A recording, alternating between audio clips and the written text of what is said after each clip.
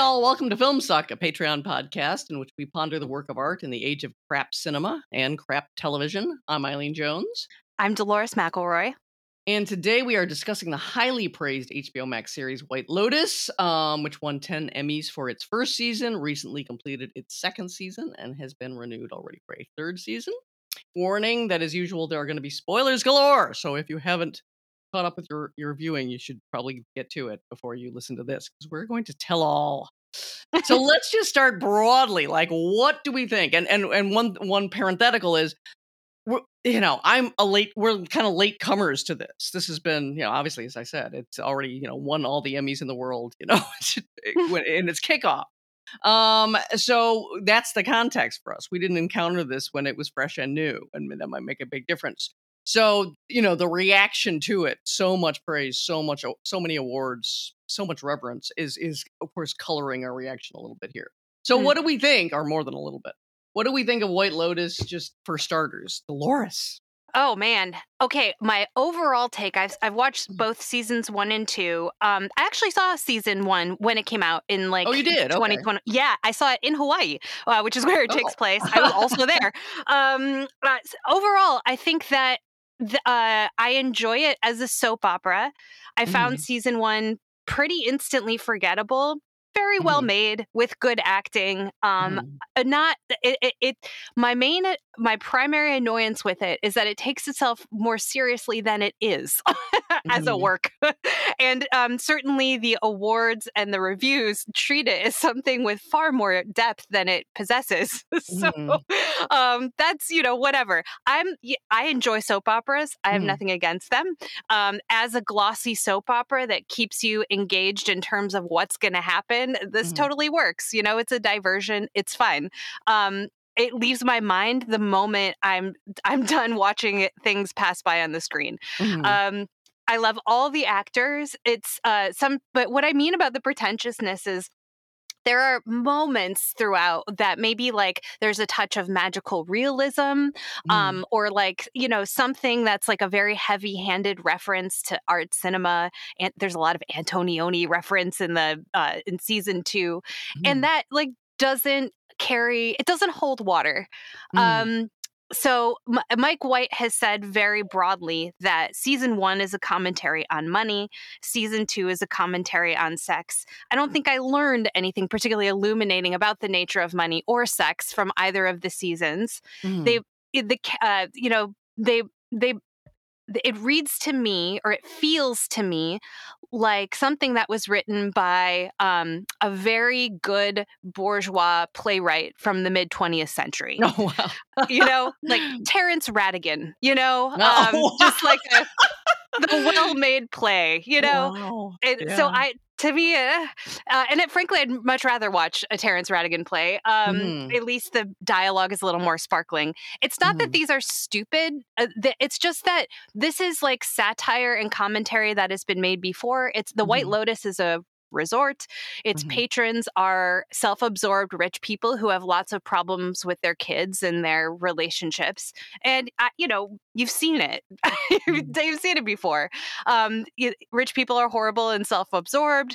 The people who work at the hotel and live in the places that cater to tourists, don't have great lives and are at the mercy of the forces of capital. And So I have more specifics as we get into it, but overall, my take is it's a glossy soap, pretty forgettable, not nearly as deep as it presents itself to be, or as it is received. How about you, Eileen? Well, I should have been saying, I'm speaking for myself, that I, being such a latecomer, I do feel the weight of knowing I'm doing the kind of backlashy against the hype thing. It's unfortunate. I wish I'd seen it when it came out. I should have. Oh, excuse me. I didn't even write the Jacobin review. Someone else wrote the rave review, calling it a brilliant satire, which is very, very typical. Obviously, it's hugely admired, and I think because it has been hugely admired for such a long time, that coming to it, of course, I have the almost inevitable, like, what? Feeling about it. I mean, I would like to get into why do we even? I'll try to bring in points that I've read. Why is it being received as being so? Because I had exactly that same reaction of are we just too lefty? I don't feel all that lefty, but I just feel like this is so familiar. And I had the same feeling of I'm not feeling those kind of jolts of insight into like, wow, that's exactly it. Mhm. It's not happening. Mm. Even though definitely at the end of season 1, you feel like that's what you're supposed to feel.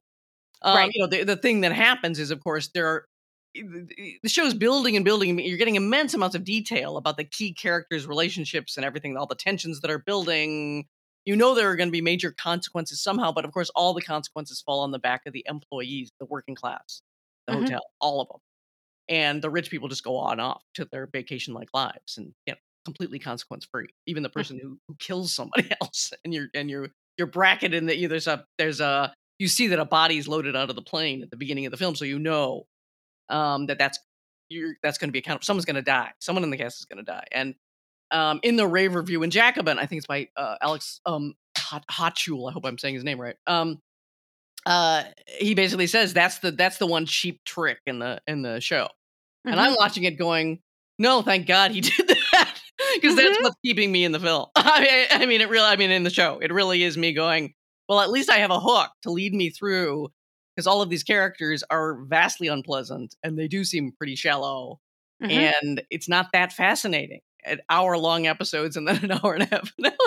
If I Yeah. didn't have all right, who done it, who's died, and what are all the various calamities that are being built up to, what's exactly going to happen, I don't think it would have been harder to make it through for me, the whole series. And I'm a huge Mike White fan. We'll get into a little later. I Yeah. mean, the one thing that he does do, and there's a I meant to look up the guy's name again, but somebody wrote an article that basically talks about the lopsided structure. So it does seem like you're doing a very long, slow build through all this detail of relationships and people's rich person problems to get to what are going to be the vast consequences that are piled on in the last, I don't know, episode and a half, really. Mhm. Um, so it is trying to do that with the suggestion that the consequences all fall on the working class, but who doesn't know? It's that feeling of who doesn't know that. That's a kind of revelation when you're, I would think, a much younger Exactly. person, where you're just like, it's always almost, with rare exceptions, the whole system is built. And of course, he's clearly trying to make a systemic critique. This is how it works. Mhm. But maybe it's also because, not only do I feel like the characters are a little soap opera-ish and shallowy, like, why not just watch, I don't know, Selling Sunset, that real estate show? It makes a lot of Totally. the same moves, actually. There's a lot of the same, now let's see this person as a human being with problems. We've been scorning them and laughing at them as a stupid rich person, but Mm. it Hmm. does exactly these similar moves that you see, and we're supposed to be scorning them while at the same time we're like, oh, but look at that fabulous resort. Look at that room. Look at Yeah. that diamond bracelet. Look at that meal. Look at that. So there's all this wealth porn to Mhm. help you along, as well as the comfortable scorn of like, rich people are also hopeless and stupid. And Sure. they're not happy, which makes us all happy to think they're not happy. And it's like, really? I don't But know. yeah, and neither is anyone else. Neither It's, is anyone else, and they've got all the money. Yeah. It seems like that's a pretty, they're doing better than most. But anyway, Yeah. so yeah, my overall take, a little bewildered by the huge, same thing, huge reception. Also a feeling of like, this isn't that, like, wowzers. I'm not getting the insight, but I'm also not getting the level of wit that I expected from Mike White. Thank you. My God, it just isn't that funny. And Nope. he's really funny. School of Rock, anyone? I mean, no one reveres School of Rock more than me. I love School of Rock. And, Enlightened, another show that, very brief, only had 2 seasons, starring Laura Dern many years back, that was, Mhm. prescient, really ahead of the game in identifying some of these exact same things, problems. Mhm. People, a woman who's in the corporate world is not climbing the ladder as fast as she can, falls immediately back on, of course, she's going crazy because the whole life is crazy. She's an alcoholic. Her relationships are all a mess, and she goes and takes one trip to swim with the sea turtles and thinks she's enlightened. And suddenly is all new age and politically woke and everything else. And of course, that is shallow too, but you can see, but the insight was, no, that's exactly what happens now. Mhm. What other movie are you going to get to make? I was living in California, going crazy at my teaching job. And what was I doing? Yoga and meditation. You went to the thing, anything, and alcohol. And what will Of help course. you? You go for what's going to help you, and your culture doesn't offer you a lot. Right. So I was a little shocked by that. It's just not that funny, Mm-mm. situations wise or lines wise, which kind of shocked me. So that's, we're broadly agreeing, but let's delve in. First, let's Yeah. just say, if there's depth, what's the depth? I mean, this is really being talked about as a brilliant, scathing satire, and I keep trying to see it. I'm going, I, why am I not seeing it? Hmm. yeah, same. I think so. The actors are phenomenal, Hmm. but the characters baffle me. I suppose as a class satire, it makes sense that they are Mhm. caricature-ish. Yeah. Few of them, things. Okay, certain things Or, resonate. well, could I just say, is the critique Please. supposed to be that's what wealth does to you? That you're big, grown up babies, you've always been catered to and pampered beyond what most people can ever hope for. So is that's what I'm trying to, if you can give Uh them the huh. benefit of doubt and try to see what's deep, is that what's the point, is that shallowness is a kind of side effect of wealth? I think that our argument that wealth makes people caricature-ish or reduces them, Mhm. maybe could hold for season one because the hotel workers are Mhm. among some of the most like not only likable but fleshed out people. Definitely Mhm. does not extend to season two, where even the people who are like there are two young hookers, little young Sicilian hookers, and they don't really have a life that's like rooted to their place. They are very much like everyone in season two is a caricature. No one reads Mhm. to me as a real person with depth. Um, Mhm. and so there might be, maybe we can get at this by looking at the character of the concierge or the director. Oh, yeah. In Hawaii, the His director name, character is yeah, Armand. Is that right? Armand. Yes. And And he's played by Murray Bartlett. yeah, who I thought was Mm. great. Yeah, he And was very good. yeah, he's a gay guy, a recovering addict, and the antics of the guests test his sobriety. And Mhm. he ends up at first you're certainly on his side because the guests are awful, and you can imagine what it's like to have to answer their demands. So he is, he's a stand-in. We are very much asked to relate to him as a spectator. Um, by the end, he unravels. Mhm. He also abuses his position, exchanges favors for sex, et cetera, et Mhm. cetera. Um, I didn't find him caricature-ish necessarily. Moving on to season two, there's an analogous character. It's a woman, Valentina, who's the director of the White Lotus in Sicily. Mhm. And that character made absolutely no sense to me. Mhm. She too was supposed to be queer, and Mhm. it's the weirdest. I've never seen a representation quite like this. None of it made any sense to me. She had a very 1950s repressed lesbian thing going where she had a crush on a coworker or someone who works up at the front desk with her. Mhm. She has power, so she has the coworker's boyfriend banished to a different post. The boyfriend also works there. He works, in her same general vicinity.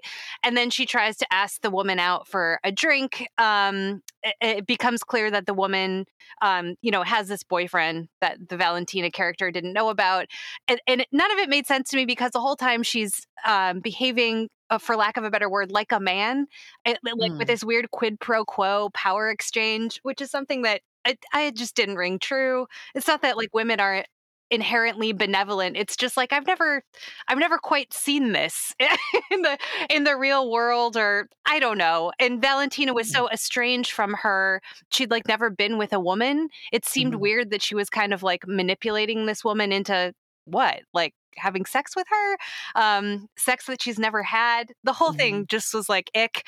Um and then the Mm. Valentina character, our same concierge or director character, ends up having sex with this young, very young, like 18-year-old woman, Mhm. prostitute, in a scene that made equally zero sense to me.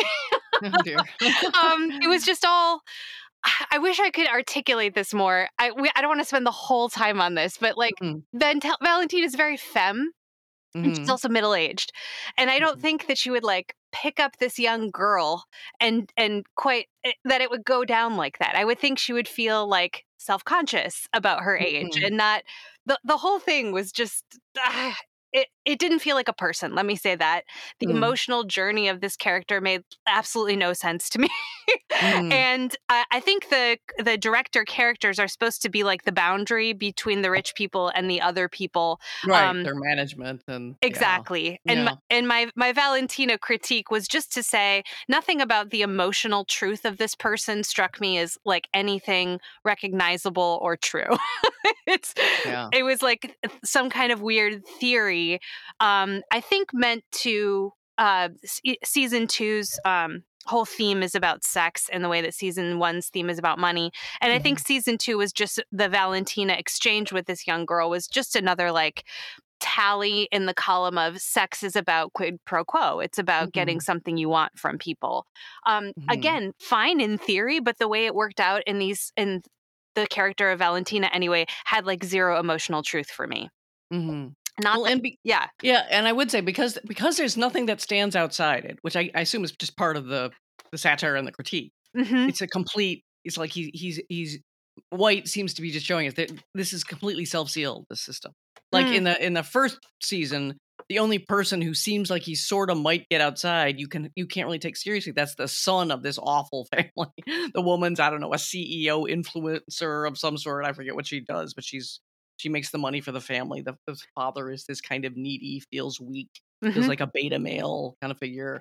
The kids are all messed up, etc. But anyway, the son goes from phone obsessed, inarticulate, can't relate to anyone figure to someone who, through having to sleep on the beach for reasons of the selfishness of the family, Hmm. um, comes to have this appreciation, over the course of the whole series for nature, for the local culture. He falls in with a Hawaiian, a rowing team, and in the end decides to stay. As he says, I want to live. I want to really live. He Mm. can't really articulate it. So he has this thing that you've been kind of it's one of the things you're waiting to see through the whole series. Is he going to decide I want out? I can recognize this is a terrible life, but he's a 16-year-old white kid who's always been rich. Hmm. So it's very hard to believe he's going to be able to withstand truly being on his own in any way. His family will haul him back. He'll run into difficulties, whatever. Yeah. But it's so it's this tiny tentative gesture for someone at least realizes it would be better if they could get out. That's the most you can say. Oh, that's So true. okay, if that's something, but like, how can I put this in the most extreme way? There's no like Chris Smalls. There's no one who's going to start a union drive in the hotel and be serious and articulate and competent and like actually propose a threat to this. There's nothing. There's nothing in this world like that. Hmm. And perhaps that's Mike White's way of saying, yeah, the left is so weak. There's nothing. I mean, the only language of leftism that you hear, for want of a better term, Hmm. and I always want a better term, and we don't seem to have one. You can't say progressive. I mean, that's all stupid terms. They put into the mouth of the daughter of that family, who's a teen. No, she's a sophomore in college, Hmm. and her kind of brought along friend Paula. Together, they eye roll at everyone and constantly, remind people of the better values of the left, and are always rebuking their, Hillary Stan mom and everything else. But by putting these whatever statements they're making into the, they're anti-racist, they're anti, so many things. They're trying, and they're always ostentatiously reading books by like Freud and Yeah. Franz Fanon and everything, by putting all those statements into their mouths, of course, you immediately undercut them, and they're attacked directly late in the series by just saying, "Look, you don't want out of the system. Yeah. You're jockeying for your own place within it. You have no intention of doing anything different." That's so true. That is the one good point. I like the way, I like the use Uh-huh. of the bullshit performative wokeness. Yes, Like, and I would probably like it as well, except that's it. yeah. When the only statements like that are put into the mouths of the people you cannot take seriously in any way, shape, or form, you can just see, I hate to be prim about this, but it did seem like, okay, you've made this as airless and hopeless as you can in order to, again, to make this point. It's a self-sealing system. It's sealed. Mm. We're not getting out. Everybody's stuck in it. And the only people who are really going to pay are always going to be the working class. And it's like, yeah, tell me something I don't know. So it's hard for me to sit there watching this by the hour unless I'm missing something. And that's what I keep being tortured by. So many people that I don't think are stupid Sure. really revere this show. And I keep going, why don't I revere this show like at all? So it's very troubling. And to hear that the second season isn't even as interesting as the first. Not is even really close. shocking. Maybe we could talk about, because we both love Jennifer Coolidge. Everybody does. And she's got the only recurring character. Yeah. She's in both seasons. So she plays Tanya McWad. Which is a great name. She's an heiress, but she plays, her patented character by now. It's a variation on it, where she's always kind of super. She's so offbeat, she's off the charts, and she's always so needy and full of just absolutely a messy disarray of feelings that spill all over, and she has no filter. Yeah. And she's the one who winds up, out of sheer neediness, roping in poor Belinda, who's of course the masseuse there, into believing she's going to invest in a wellness center for Belinda, and of course ultimately then she winds up meeting a guy. She's always looking for love and forgetting all about it and wanting nothing more to do with Belinda. And Belinda has believed this and has drawn up a business proposal and started to emotionally invest. And of course, it all falls apart. And she just walks. She leaves her a wad of cash. Speaking of wad, and just runs out while Belinda is weeping, and then comes back to get her. She comes back to get her sunglasses or something that she left on the counter in this wonderfully tiptoeing way. I'm just like, I just don't want to be here to endure this. But at any rate, she's always delightful, but it does seem like, and she's the closest thing to a rich person I've actually met. That's what I was going to say. I don't know how Coolidge does it. This is the most outrageous caricature-ish on the page, and it's the most vivid, emotionally true portrayal in the whole series. I've known someone. Right? Exactly. My sad years in Hollywood. I was in the room with that person. Yes. They're unable to consider others. Yes. Even though they'll always say they are. They always want to get to be in business with you. They always want to work with you. They always want to help you. They always are going to, foster your career along with their own, whatever. And it never pans out. I can tell you, it never will. They can't focus on you. And it's her selfishness that provides like the few like gasping moments. I mean, if the true satire of how awful the filthy rich are, just like, well, and she's interesting. You're right, because she's awful because there's something bizarrely likable about her. Because she's like a baby. She is. She's just like some sort of, and you don't doubt that her mother was horrifyingly abusive. So she's trying to scatter her mother's ashes and is just going through insane torments and tormenting everyone else. Yes. She can't let her horrifying monster of a mother, not even her ashes, go. It's endless drama that takes place over the whole season. But she seems like, no, it's hard to hate her for that reason. Exactly that reason. Because she's the baby who's just a bottomless pit of need. Really was made into that. It's true. That you can recognize. Yeah. But it's interesting because the show's not asking forgiveness for her. No. And she, I don't know. It might be the one true note of satire. And it works because it's both, it both like points out the power dynamics and has emotional truth to it. Like really, you've met people like that. But the disappointment for me is none of the other characters are that good. None of the other characters are that true. And it's not the actors. The actors are fantastic. Just like maybe Armand reads as someone who's kind of real, but everyone else was just like you could tell that they're an archetype and there's nothing else to them. And it's not good enough because we know this story. And that's important to note because they're all, again, like Selling Sunset. They're almost all going to be given their moment to reveal the emotional contradiction that they're really very, traumatized, upset, sad. They all feel, of course, like victims, every damn one of them, which does seem true. But again, that doesn't seem like, who doesn't know this? But maybe there are a lot of people who don't know this and are like, oh my God, what a revelation. Doesn't matter how rich and how pampered they are, they're victims, always. This is one of my most hated, if y'all want to read the worst review out there about this show, it was written recently in the New York Times by someone named Karina Chocano, who wrote, "In White Lotus, beauty and truth are all mixed up." And her, she seems to think that this is a revelation that, people, well, that's not quite true. We a friend of ours. It was Yevgenia who used to co-host this show. She she posted some very hilarious take from the internet that White Lotus did more for the communist cause than anything else in recent memory, because it pointed out how sad rich people are. Oh my God! Yeah. Oh yeah. And I mean, Yevgenia was not endorsing that take, but I pointed to this review, and this review is about not only the White Lotus, but the author makes a belabored and not defensible comparison to the films of Antonioni, particularly L'Avventura. And, it basically talks about, but rich people like to see their troubles aestheticized. And I was like, exactly. This is at the end of the day, this is no critique at all. Everyone knows the rich are sad. Everyone else is sad too. At least the rich get to go. At least they get to vacation at the White Lotus. This is not a new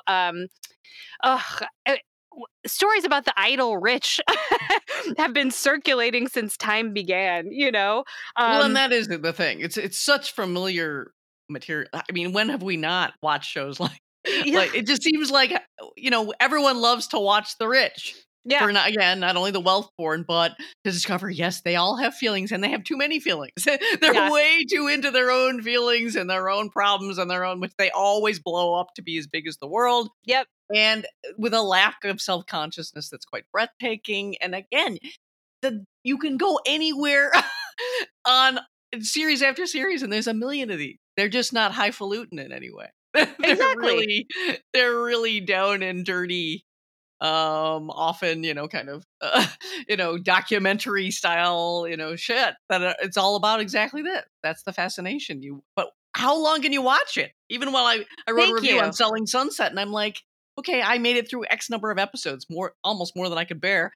How can you? But people do. I mean, it's been on for years. People can endlessly watch, the new whatever, the Beverly Hills Housewives, and then they move it to another location, and everyone will watch that. It's endless. And the more awful they behave, of course, they're clearly very canned at a certain point, because they all know, how outrageous do I have to be in my conspicuous consumption and my airheaded narcissism? There's no ceiling. You just get bigger and bigger and bigger. So against a playing field like that, you're like, Mike White is just doing what you would say a version of the well-made play based on like Selling Sunset, but on vacation, which they often do. They go on vacation, the whole crew. Okay.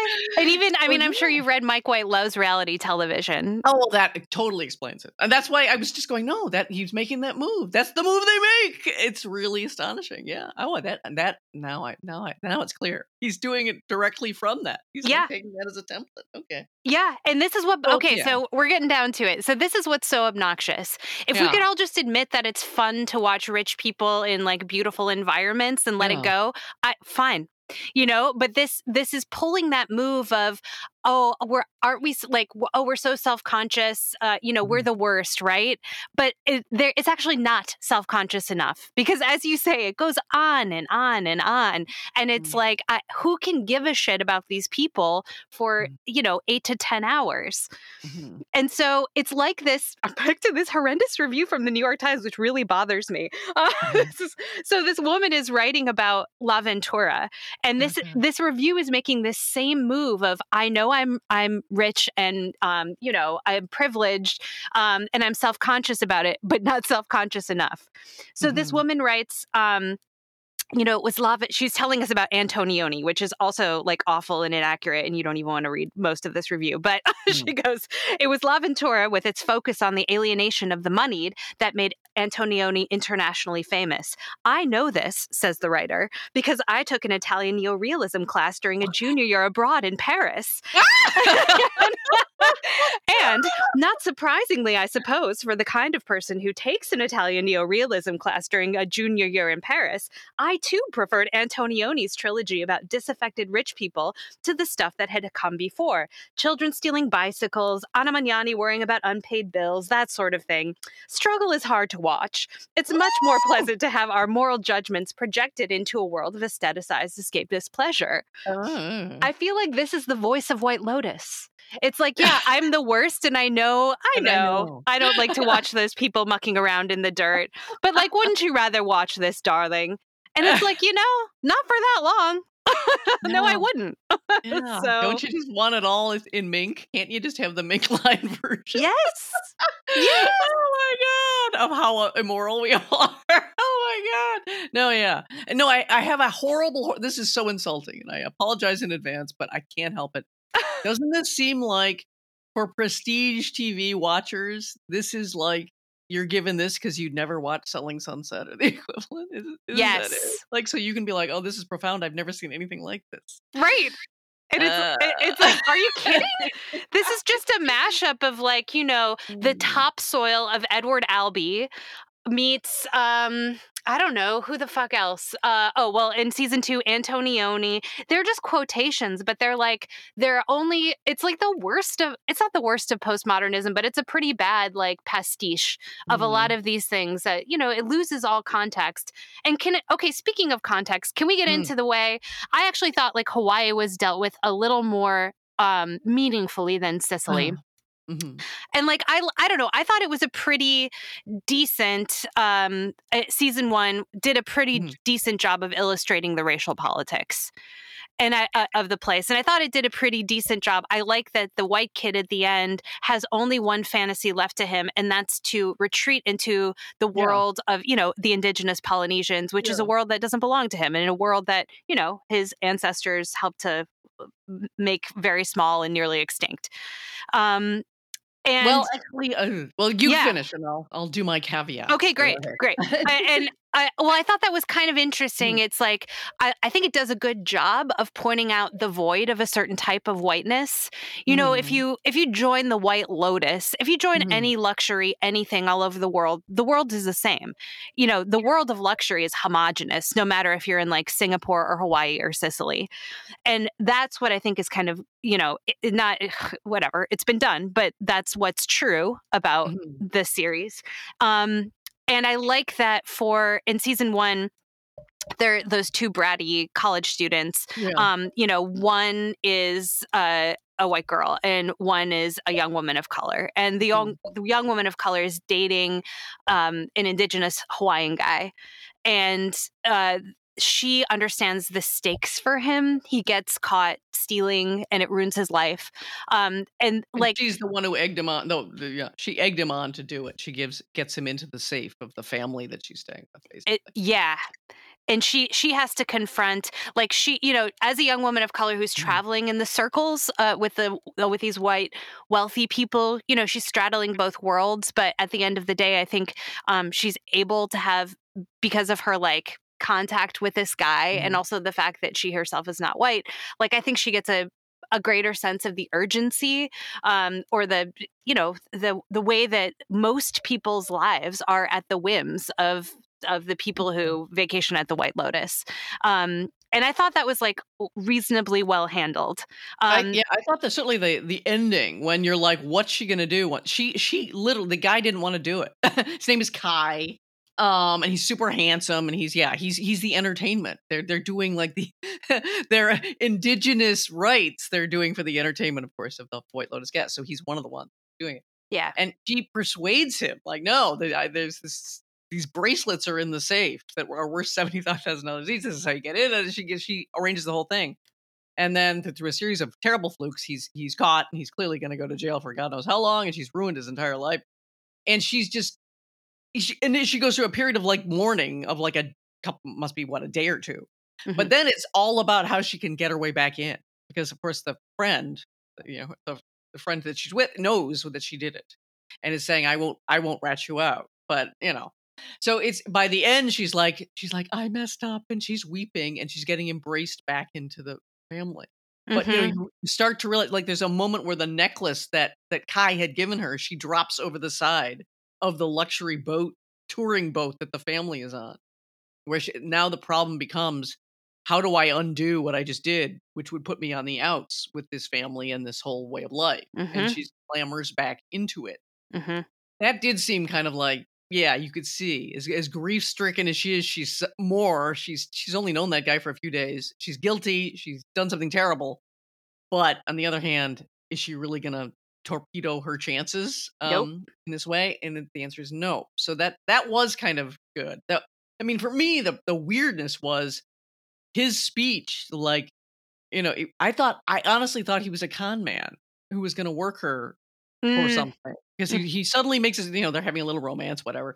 And he says, yes, this hotel is built on the very land that belonged to my ancestors. And now I have, and it was such a canned speech. I Yeah. thought, oh my God, he must use this on so many, Girls. tourists, so many girls who show up over tourists and get stuff out of them. And that's Mhm. what I thought for sure. And no, instead, and there's a purely indigenous Hawaiian culture being presented, which, as we know, Yeah, right. It's not quite possible or true. very, Yeah. very mixed race, and I know there's a hierarchy of where you are in the, like anywhere. Mm-hmm. So there's nothing complicated Yeah. racially in those terms, in terms of what the population of the island does not use. It's as if there are these pure Hawaiian guys Yeah. who now are entertainers for the white people, and that's it. So there are Hawaiians and the white people, and that's the white tourists. Oh, you're Or right. most I of the white forgot tourists. about that. Yeah, he is very like pure of heart, isn't he? Oh my God. Yeah. He's so pure at heart that you're like, really? That's annoying. Yeah. Well, and it just set me off. Given the tone of the show, I thought I was following up the tone of the show. I'm like, oh, of course. He sees this opportunity. He's going to work her for, Yeah. because he believes that she's really, really concerned in that serious way. That doesn't make any lasting impression. And it just did. No, they Well, played it. Suddenly it was played absolutely straight. don't worry, because in Sicily, everyone hustles everyone, of Everyone's course. hustling. But I have to Yeah. say, there's like zero. The Sicily one, although there are many, they're beautiful, like palazzi and like, gorgeous coast and a couple of ruins and a winery or two. There's no sense of the actual people who live there. Uh-huh. And the two indigenous characters are these two girls. They're hookers, and they're adorable. I like them both. They have really delightful screen presences. There's the one who sleeps with Valentina is a musician, and she wants more than anything to have a gig playing in the hotel bar at the White Lotus. She eventually gets her wish, and she's really cute, and just kind of like twinkly and mischievous. They both are, but you have no sense of what their life is like. You don't know where they go home to after they leave the White Lotus. They hang out there all the time at the bar, just trying to like sleep with guests and get what they can. Once the F. Murray Abraham character mentions that there's a lot of unemployment in Sicily. Unemployment in Sicily for young people is like 25%. Like it's really high. It's like desperately impoverished, but you get no sense of Sicily beyond tourist destinations. And I thought that was kind of lame. Yeah. So it makes the class critique in the second season is much less obvious. And I guess it's because, as Mike White says, season 1 is supposed to be the money critique. Season 2 is the sex critique. But nonetheless, and I don't know if it's time to get into it, but it's a view of sex as only a power move. That's there's almost nothing redemptive in anyone's exchange in season 2. Husbands and wives cheat to get the upper hand. Sometimes their cheating turns them on, which I guess is like, okay, well, maybe you get to a point where you've each harmed each other in highly specific ways so that getting back together is its own power play, and that's fun. Yeah. But yeah, it was pretty empty to me, or at least not like a wide spectrum of what that could mean. And it seemed like sex was always tied to money in season 2. There's no one who had sex outside of money. So that's not all there is in the world to sex, I don't think. But I think it's like related to this fact that like there was no world outside the White Lotus in Sicily. It was just. Well, I think so. That does sound like it's a consistent thing. Yeah. Because really, the first one is like that too. It's like there's no world that you can get any sense of that's available to anyone that anyone could get outside of. Same kind of thing. So he wants to do that through first money and then sex, which are related. It's money again, really. Yeah, We're back to money again. I guess so. I guess, Uh, and I've heard the characters.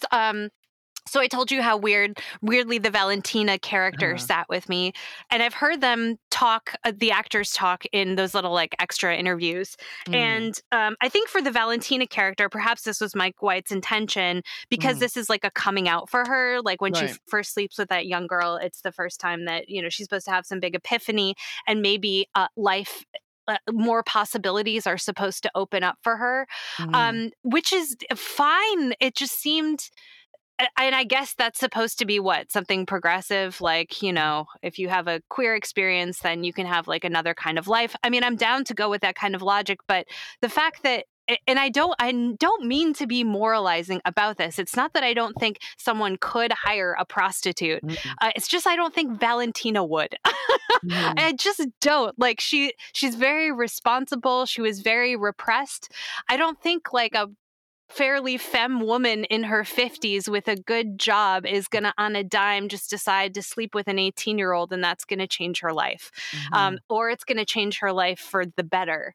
mhm, And again, it's not that I think that like sex is meaningless. I think that it's just like none of that jived with the way she had lived so far. right, I yeah. don't think And like there's a woman. nothing that shows what would drive her to be very different to do something very different. There's nothing there. Exactly, Huh. exactly. And yeah, and I just don't think like the way she's lived her life so far is like really responsible, and except when not, it's just like the way she's interacting with these women is like it's like a man. It's like a Mm, weird repressed man, and I don't know. I'm gonna work on this. I'm not being very articulate about it, but mhm, like the whole time I was watching it with Lauren, my partner, and we were like, no, like none of this mm, is, I don't know. It's just not mhm, it. I don't know a single human being who would behave like this. mhm, But I think like Mike White was trying to say like, sex is about, it's an exchange of power, but maybe sometimes that can lead you to like, epiphanies that will change your life. But like mhm, also, okay, I just didn't buy it. Again, it was like a caricature-ish. It seemed like an intellectual experiment without like emotional truths. mhm. The only character who reads true emotionally is freaking Tanya McWad. Like in the whole damn thing. And I think it might just be Jennifer Coolidge's genius. Yeah, it does seem like they must have written that character for her. I mean, it's so consistent with like her Best in Show character, and Yeah. she's played this before, and Yeah. she really owns this this kind of character that she does so well. Yeah, it's not like I have such vast experiences with the rich. Certainly, Mike White by now has much faster. Yeah. But I have to say, yeah, we've already mentioned, but that's the only one I really recognized as like in this tricky way is like, no, that seemed right. Yeah. Um, who knows? Now he's rich. You always have to factor that in. What Right? happens to people as, they're more and more entrenched in the world that they might very well be wanting to critique? And it's sure you're an insider, but you're an insider now. It's also Yeah. you. So you do have to wonder. I also have to wonder about, again, that kind of fatalism of there's no way out of this, at least in the scope of the show. That's it. What That's are the it. joys of fatalism? It seems like this has got to make people happy in some way. Like, yeah, that's right. That's right. Okay, so thank you for bringing this up. Ah, So, Eileen, you haven't quite gotten to the end of season 2, right? no, I haven't. Okay. All right. So there's an almost final scene. I don't know. Towards the end of the finale Mm, of season 2, my favorite little hooker has finally gotten her gig playing the piano at the White mhm, Lotus. And there's a montage, mhm, and all of these couples have fucked each other over. They're mhm, like, there's like a foursome. There are two couples vacationing together. The husbands were best friends in college. This foursome has like pulled a Who's Afraid of Virginia Woolf, the whole time throughout the whole season, mhm, messing with each other, sleeping with each other to get revenge. mhm, Um, and at the end, Aubrey Plaza is the woman part of the couple we're most supposed to identify with. And her husband finally, after having stabbed each other in the back throughout the whole show, have sex on their final night. mhm, And um, this montage of this little girl singing, plays over them as they finally, just like torture each other enough back into bed. Mhm. What else? We see there's a trio, a grandfather played by F. Murray Abraham, a father played by Michael Imperioli, and their grandson. And they're all womanizers of different stripes. Right. The grandson falls in love with the hooker that the father hired on the first night. Mm. ends up blackmailing his father into giving him $50,000 to give to this young woman, in exchange for the son's help in putting in a good word with his mother so that she'll accept his father back into her good graces after he cheated. So everyone's playing each other. It's quid pro quo. And this trio of men, there's like a warm feeling between them at the end. They're all sitting at dinner. They've all made their negotiations, probably all slept with the same woman at some point, as O Solo Mio plays, over them.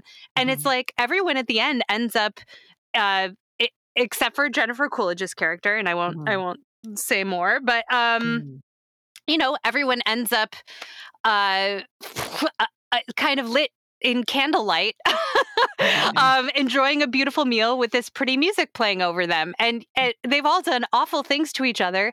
And is this satire though? Like at the end of the day, you're almost asked to just go on and think like, well, they'll be all right.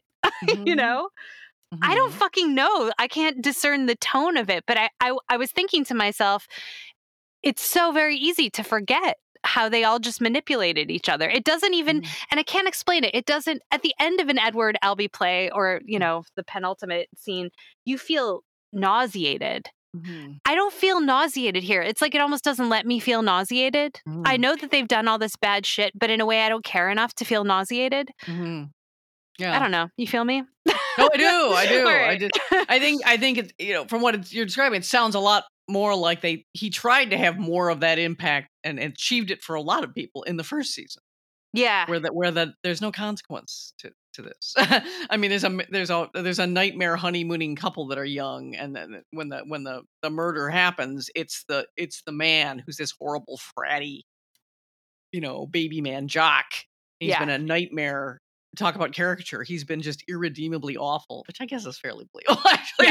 Throughout the entire show, he's horrible. And of course, she's realizing over the course of the whole time she doesn't come from money. That, as she puts it, she's made a terrible mistake, but she winds up coming back to him anyway. Just such is the sheer pull of, money and inertia and not knowing what the hell else to do and being weak-willed and all sorts of other things. She's just going to gravitate right back into the marriage she does. But there's no consequence for him whatsoever. You see him briefly in a kind of far away shot talking to the police, but you can just tell by his whole body language. They're just going to ask him what happened. Sure. He'll tell them, and there was an intruder. I had to defend myself. There's going to be there is no consequence. And they've made him so loathsome. If there's a true out and out villain in this show, in this first season, it's him. Yeah. And he's going to get away with it. So, there's a bigger attempt to kind of slam home the "there's no consequences" message in a way that I think is supposed to resonate with you. Whether it does or not, I don't know. It seems to depend on how much you find that a revelation. I don't. Yeah, exactly. It seems like, sure, we knew this. We live this every day. This is so. Yeah, this has been represented in many, many ways, and we see it, and it's, I don't know. I don't know how you could think anything else was going to happen, especially as soon as you see the environs of the White Lotus. Yeah. The whole point is, everything is to protect and pamper these people, and everyone working there has to live to protect and pamper these people, and that just it will extend effortlessly into whatever happens. Yes. And that just doesn't seem surprising, but at least it sounds like there was more of an effort in that case to dramatize. By building up, we're gonna find out who's dead, and then we come back to the airport, and now we know who did it, and we know he's consequence free. Yeah. His wife even comes back to him. Yeah. I was trying to rack my brain because I heard Mike White on Yeah. NPR with Terry. He's on Terry Gross, Fresh Mm. Air, and he was saying what an influence Edward Albee was on him. Yeah. And Edward Albee is one of my favorite playwrights too, Mm. and obviously I can see it in terms of the fucked up dynamics and people messing with each other. But I was trying to articulate to myself, why do I find so much more humanity in, say, George and Martha from Who's Afraid of Virginia Woolf than these people?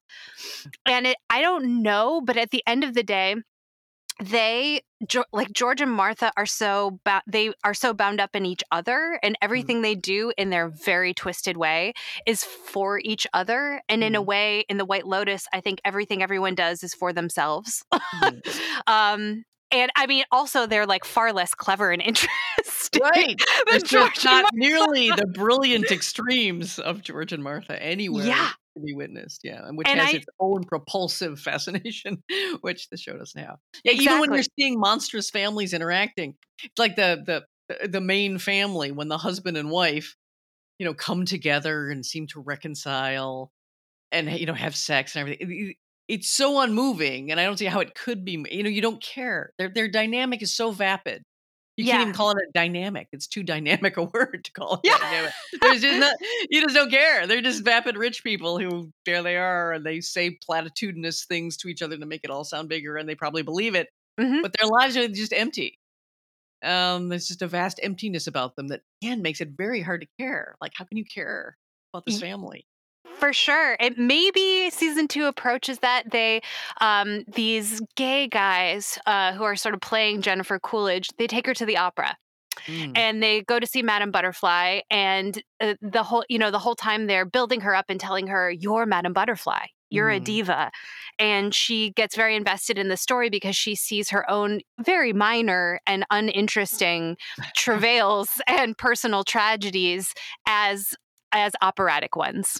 And maybe that is to your point. Oh, that does. That makes it sound like, okay, he knows this. Mike White Mhm. knows this, and he makes it clearer in season 2 that yes, they all. But again, that seems obvious. Right. Uh, It's like, how many times can we can we beat this horse? Like, yeah, yeah. exactly. Sorry, we really are beating the dead horse. But again, maybe we're unusual in this. Maybe it's revelatory for people. That's all I can think as I was sitting there slogging the hours, going, normally I love Mike White. This is weird. Unless I am missing something, I read around trying to find all you keep seeing over, or at least all I can find is over and over. It just is a brilliant satire because it does these harsh presentations of the rich.